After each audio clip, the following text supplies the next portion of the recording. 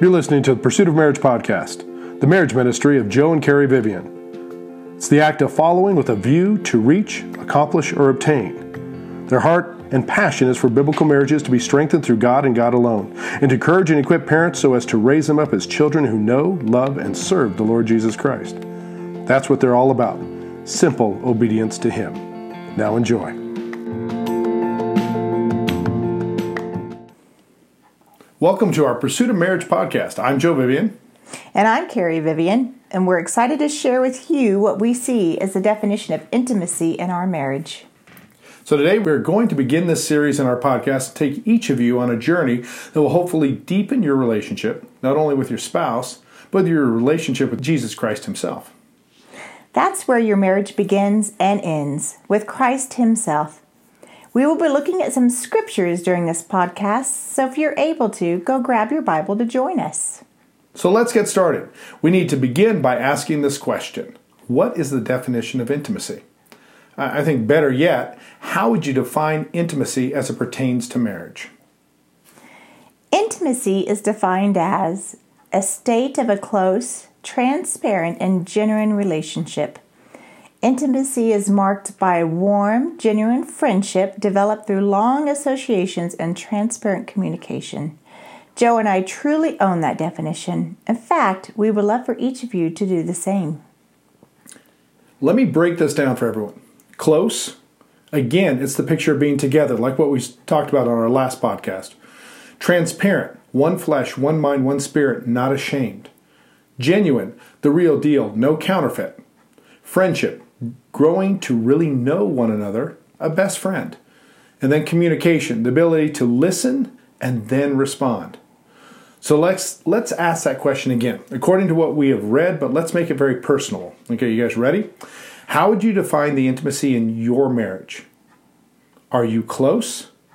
Is there transparency? Is your marriage genuine? Is there a friendship with each other?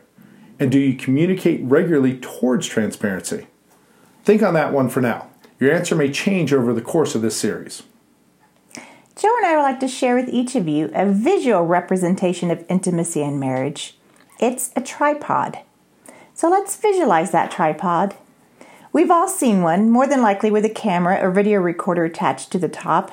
For now, though, let's just focus on the tripod itself. A three-legged base is considered to be the most stable base to place an object on, for stability, adaptability, and an overall sturdiness. So let's look at the three legs of intimacy: emotional, physical, and spiritual.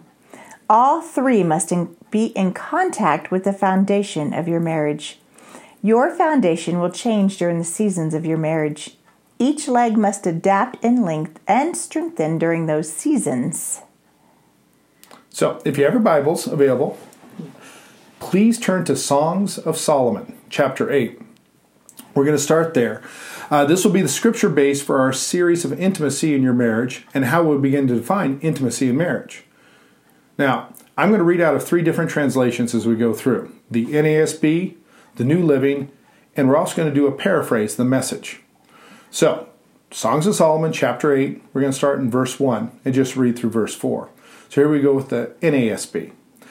Oh, that you were like a brother to me who nursed at my mother's breasts. If I found you outdoors, I would kiss you. No one would despise me either. I would lead you and bring you into the house of my mother, who used to instruct me. I would give you spiced wine to drink from the juice of my pomegranates. Let his left hand be under my head and his right hand embrace me. I want you to swear, O daughters of Jerusalem, do not arouse or awaken my love until she pleases. So that's the NASB. Now let's read out of the NLT, the New Living Translation. Oh, I wish you were my brother who nursed at my mother's breast. Then I could kiss you no matter who was watching, and no one would criticize me.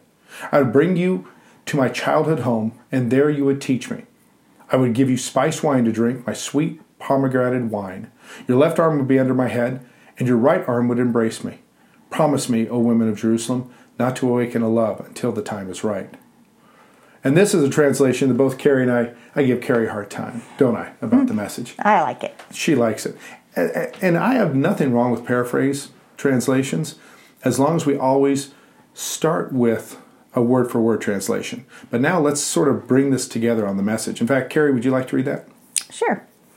I wish you'd been my twin brother, sharing with me at the breast of my mother, playing outside in the street, kissing in plain view of everyone, and no one thinking anything of it.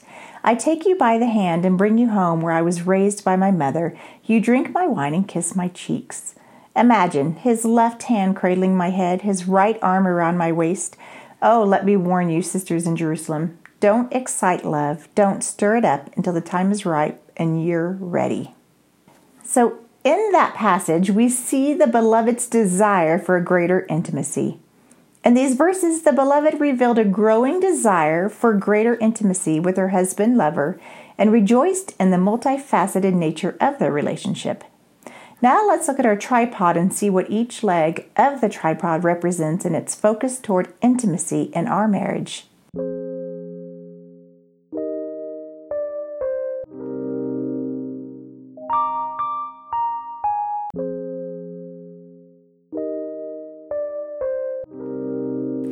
Verse 1 represents the emotional leg. In the ancient Near East, public displays of affection were frowned on except in the case of certain family members. Thus, the beloved wished that her husband were like a brother to her so that it would be acceptable to display her affection for him at any time. How beautiful that emotion that being shared.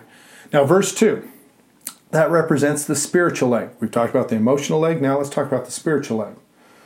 The beloved playfully assumes the role of an older sister. I would lead you. The verb nehag is always used of a superior leading an inferior, and even the role of the mother.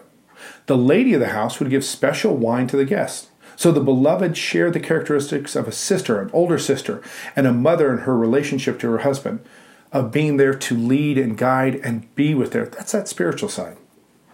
Verse 3 represents the physical leg. 8:3, the song also portrays the lovers as friends.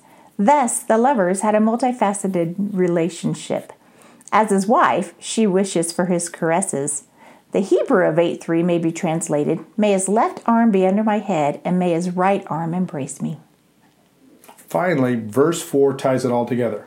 We must allow the intimacy in our marriage to be focused and mutual as husband and wife. So let's take time to think of how you would define each leg. Emotional would be communication, dating, encouraging, priority of marriage.